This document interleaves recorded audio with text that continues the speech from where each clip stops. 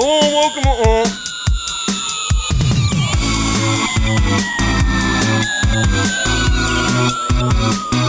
Hello,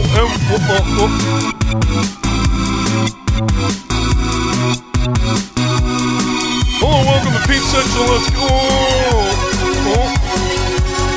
Okay. Always get this song.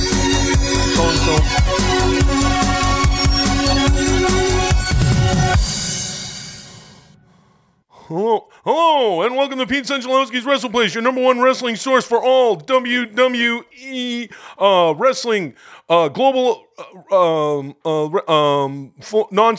global force, formerly TNA, nonstop Impact Zone Wrestling, Ring of Honor, AAA Mexico, New Japan, All Japan, Pro, New Pro. All wrestling pay-per-views, rumors in and out of the ring, internet wrestling community. Yeah, babe, I'm doing my podcast. Did you have my lime, guilt-free ice cube lime flavor? Yeah, I got some of your guilt-free lime ice cubes in my Mountain Dew Code Red, babe. Code Red? What? Is it cutting the calories? Yeah. It's guilt-free, brother. Yeah, it's cutting the calories. I'm doing my podcast. Just say the lime probably does it red pretty good. Yeah, it tastes pretty good, babe. Okay, we got a great show for you today. Today, top 3 wrestling managers across all federations. Wrestling managers have been completely instrumental to the success of wrestlers on through the years. Many wrestling managers have brought their proteges and clients to victory through some of the greatest championships in the history of professional wrestling. Number 3 on my top 3 list of the greatest professional wrestling managers of all time. The man born as William Alvin Moody, later known as Percy Pringle. Percival Pringle III was an American professional wrestling manager, best known for his time in World Class Championship Wrestling, the WCCW. Later performed in managing numerous stars. Is it Rick Rude, stunning Steve Austin, and Mark Calloway, who later became The Undertaker, of course. Number 2, a guest to the world of professional wrestling, Alice Cooper, who made his debut as a manager at WrestleMania 3, escorting Jake the Snake Roberts to the ring versus the Honky Tonk Man, managed by Jimmy the Mouth of the South Heart. Alice Cooper, known for the dark world of rock and roll, and responsible for such rock hits as School's Out for Summer, and also famous for biting the head off of a duck or some kind of dove in concert. Number 1, none other than a man born as William Alvin Moody, none other than Paul Bearer. Oh, my Undertaker. Paul Bearer was brought into WWF to manage The Undertaker, complete with his urn. And later, Kane, The Undertaker's brother, turning on The Undertaker. And later still, the manager of Mankind, Mick Foley. Okay, what a great list. It's time to open the phones here on Pete Sechelowski's Wrestleplace. Caller, hello, welcome to the show. What is your name and where are you calling from? Hey, Pete, this is Jerry Wozniak calling from Grand Rapids, Michigan. Thank you very much for your call, Jerry. Love the show, but I gotta tell you, I'm not sure I can even keep calling in. Are you feeling all right? This has gotta be the worst list I've ever heard in the history of Pete Sechelowski's Wrestleplace, a show that I love, but I don't know about that. Are you kidding me? Alice Cooper, he's just Alice Cooper.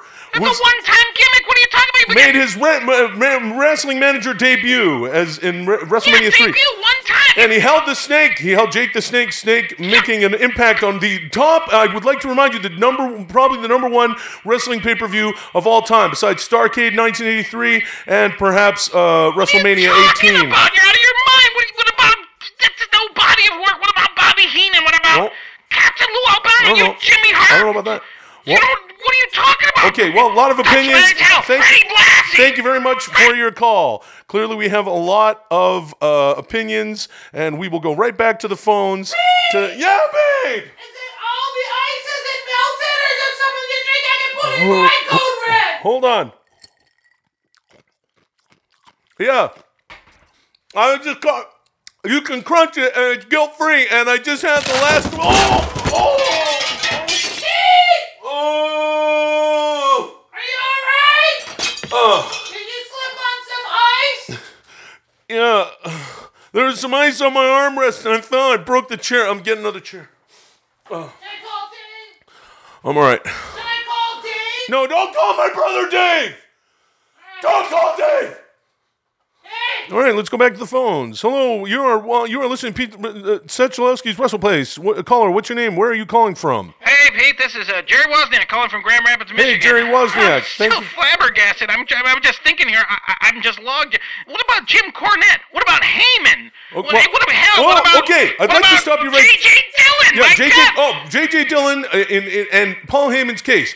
Two men who were instrumental to not just their protégés' wrestling style, but also involved in promotions behind the scenes as agents, as bookers. Paul Heyman, of course, the father of ECW, the hardcore style. Great manager. Not necessarily an average manager, someone who calls himself an advocate to the Universal Champion. Hell, you might as well put Count Brock Greg Lesnar on that list, or even Miss Elizabeth. She didn't do anything, but she should be on that list. Okay. What about Kim Chi? Thank you very much that crazy Kamala? for your call. Okay, let's go to the Twitter here. We got a lot of tweets in, and let's read some of them. This is from Jay Wozniak, at Jay Wozniak Blackjacks Forever, who says, can't wait to dive into all the great managers. I hope you will have Classy Freddie Blassie, Bobby the Brain Heenan, known as, of course, the Weasel Bobby Heenan, Jimmy Mouth of the South Heart, Jim Cornette, and okay, he goes on to say Paul Ellering, many other names here. Okay, that's. I think it's important to remember in a business that that's predicated on where a wrestler goes. The manager, it's not just about, who's in their faction or who's in their stable. It has a lot to do with where the wrestler goes in their career, if they're able to achieve success because of the management strategies. And I think it would be hard to argue the management strategies of Percival Pringle, Rick Rude, stunning Steve Austin, went on to be Stone Cold Steve Austin, arguably the most decorated wrestling superstar of all time. And Mark Calloway, as Mean Mark Callis, and becoming The Undertaker. Definitely a career that spanned a quarter century, and he has William Alvin Moody to thank. Let's go back to the phones here. Hello, thank you for listening, Bob. Pizza Wrestleplace. What's your name? Where are you calling? Hey, this is Jerry Wozniak. I'm calling from Grand Rapids, Michigan. Hello, Jerry. Thank you very much for calling Pete Sechelowski's Wrestleplace. If you realize Percival Pringle and Paul Bearer are the same person, you got two people on the list that are the same person. What about that? And then the other one's not even a manager. Yeah. Well, okay, but then if you're talking about the strategy, which gets a wrestler and the championship, what about J.J. Dillon, huh? Using that criteria. Well, I just talked about J.J. Dillon. He's more of an advocate. Hey, you know what? You don't even know who Red Berry is?